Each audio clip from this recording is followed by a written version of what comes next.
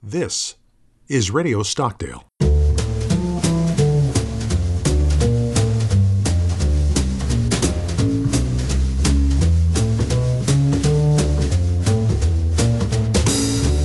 Welcome to Ethics in the Naval Warrior.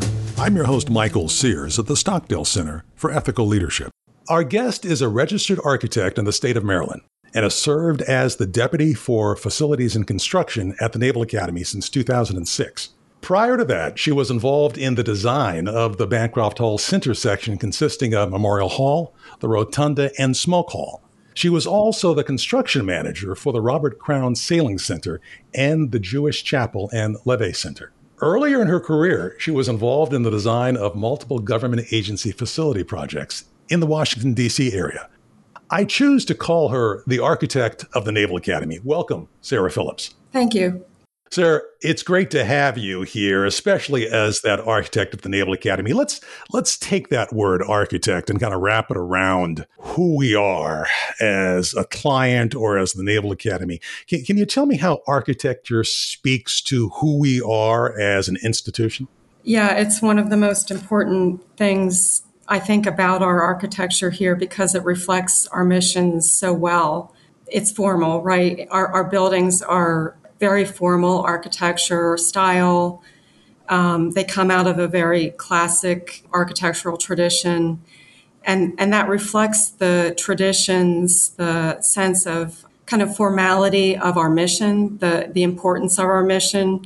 What I think is so successful about this marriage between our campus and our mission is the monumentality of our buildings matches the monumentality of our mission. And that's very successful here. You know, I like the fact that a lot of the concept of the Naval Academy kind of arises out of a century ago, right? Yes. But you and your colleagues have been able to pull that forward into the 70s and now into the 2000s in terms of keeping that design center in a sense, but making sure it's relevant to today.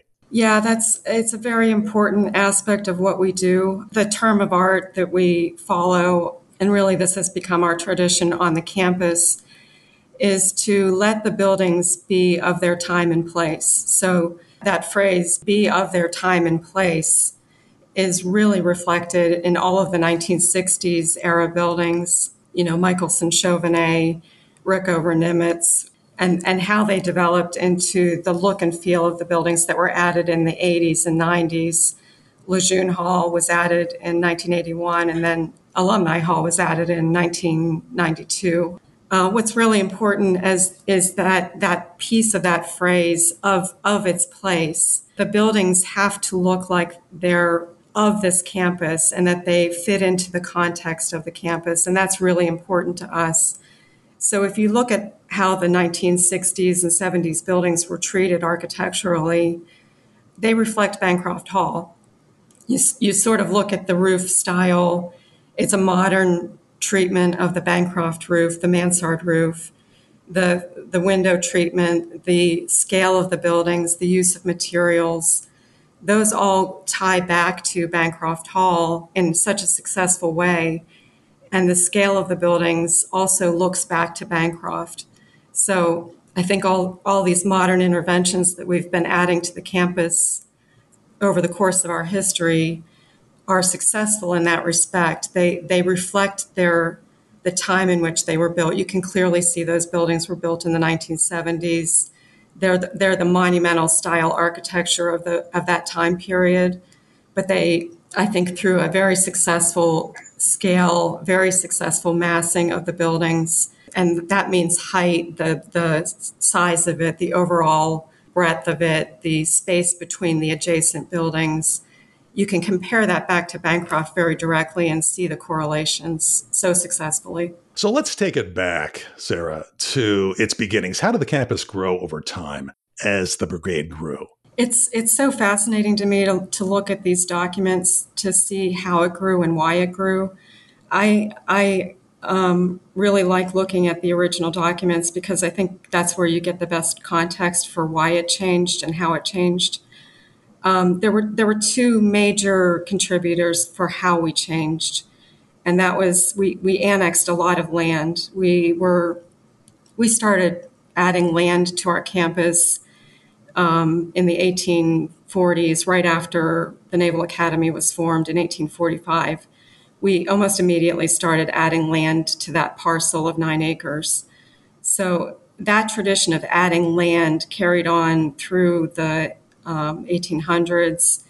The last major parcel that was added was 1902 to support the campus that we know today. That formed really the boundary along King George Street. It formed the boundary on the upper yard. So that's the campus we know today, was the 1902 final land addition. And that has, to me, character and leadership implications, especially with our neighbor, the city of Annapolis, and the folks who live there, right? Very big, yeah. So as we were annexing land, of course, people were displaced from their homes, from their businesses. That partnership with the city was very important. And even today, that relationship remains very important. But back when you look at those documents of city council deliberating on the sale of that land and how it would be annexed and how those residents would be relocated, there was a lot of leadership on both sides of that partnership, on the city side as well as the Navy side, looking at how to do that ethically, how to do it successfully, make sure that people had a place to relocate to, and that neighborhoods were viable where they were relocating to. So that was a strong leadership on both sides of that equation. And there's impacts, of course, in so many different ways. We try to do our best, but sometimes we fail at that. There was another opportunity to annex some more land from Annapolis, right, that we actually didn't go forward with. There were a couple. There was one in the 1960s. Admiral Ben Morrell led a master planning effort that was looking at how to annex land behind the chapel. So it's that neighborhood of historic homes directly behind the chapel that would have taken out that couple blocks of home over to the King George Street boundary, and it would have connected the lower portion of King George boundary with the upper portion of the King George Street boundary. When you look at that neighborhood, there are some very important historic homes there. One of them was the home of Thomas Stone. He was a signer of the Declaration of Independence.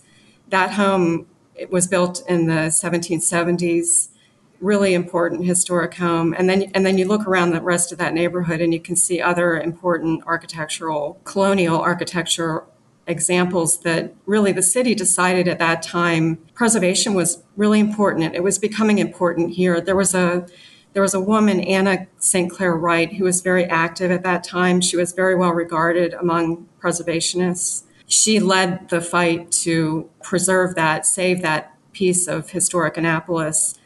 And the Navy backed off that plan and said, there are other ways we can do this. So again, that kind of leadership of let's look at another way to do this without ruining our relationship with the residents that support this institution and the city that we have such an important relationship with. So that was a strong leadership kind of repositioning in the 60s. It's interesting. That implication was that the Naval Academy actually has been a significant factor in the development of the preservation of Annapolis itself. It definitely has been. And I think that there's a lot of writing that you can refer to where the faculty here over the course of our institution, the history of our institution, they valued not only the kind of personal relationships of the city, but also the traditions of the dignity of the city, the architectural dignity of colonial Annapolis, and how that could be used to train and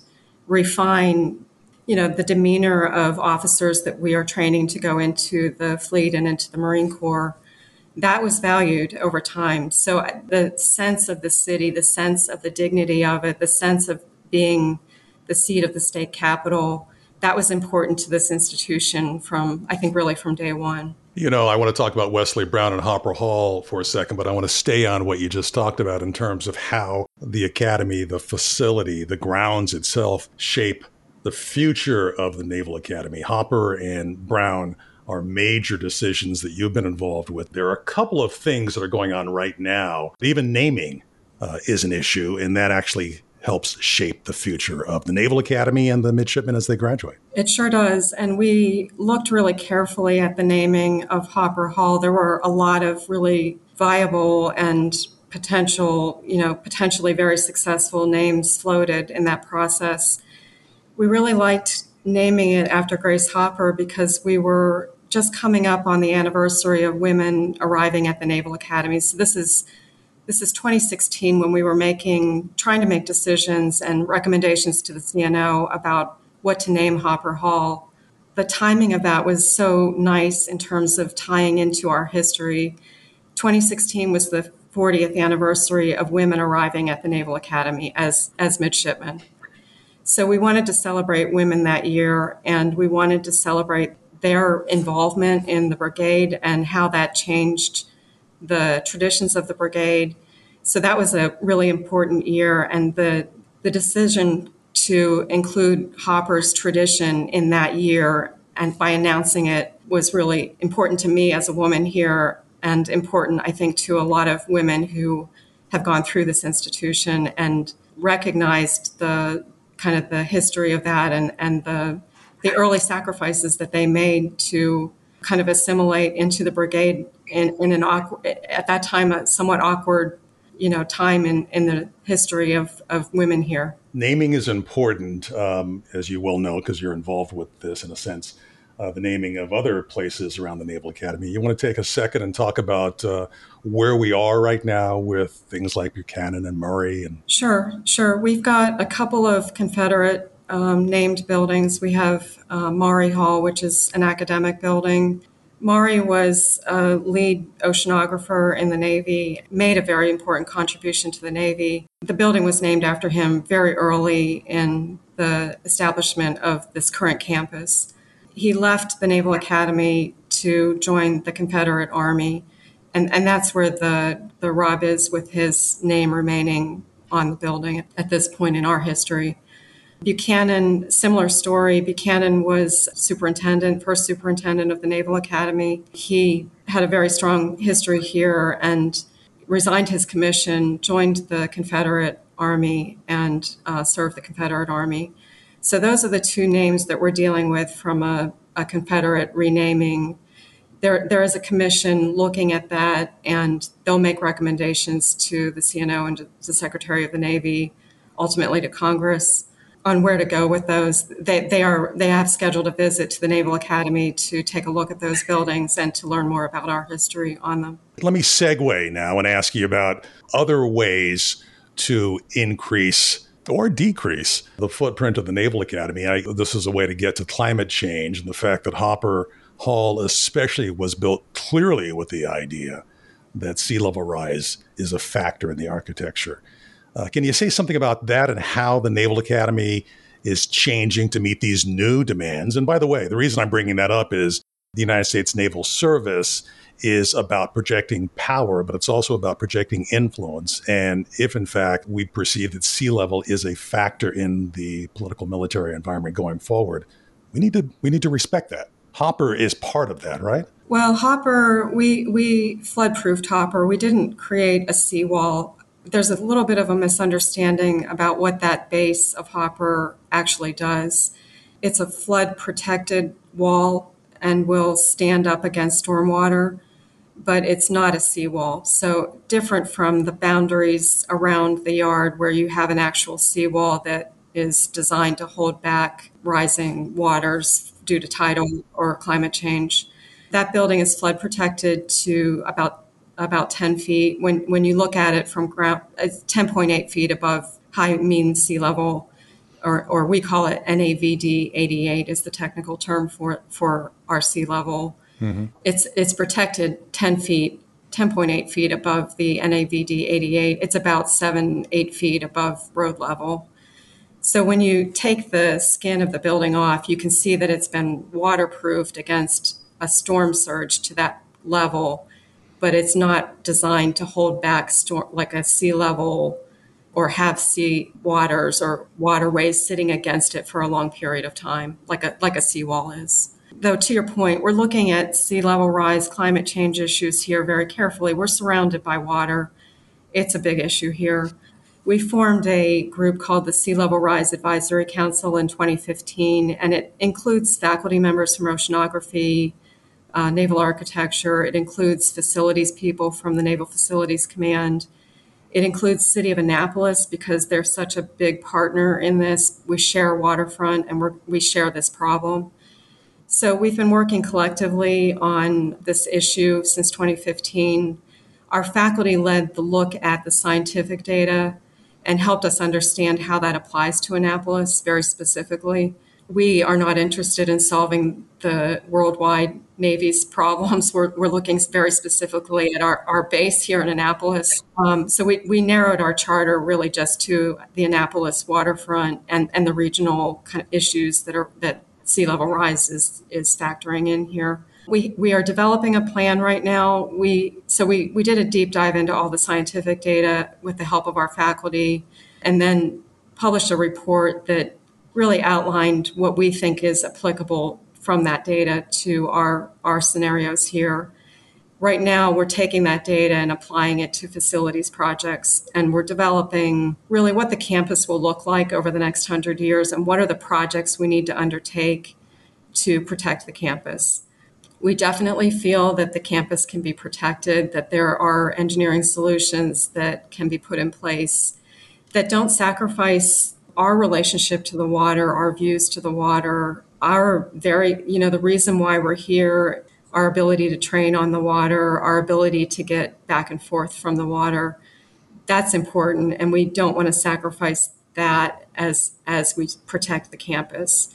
So this concept of time and place still applies to even these kind of very heavy engineering solutions of what's appropriate here, what will protect our mission, assist our mission in persevering here under these kind of very important threats, and what are the things that we need to be kind of factoring in to make these solutions be of this time and place and protect us into the future. Sara Phillips, the architect of the Naval Academy, it sounds like you've got a full-time job for a long time going forward, especially as you're absolutely right. We need to reflect the Navy and the Marine Corps' relationship with the sea. And as the sea changes, we have to change. Thanks a lot for joining us. You bet. Thank you.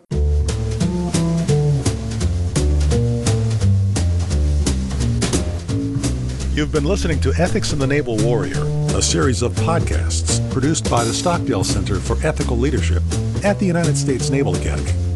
You can hear more podcasts at stockdalecenter.com/podcasts.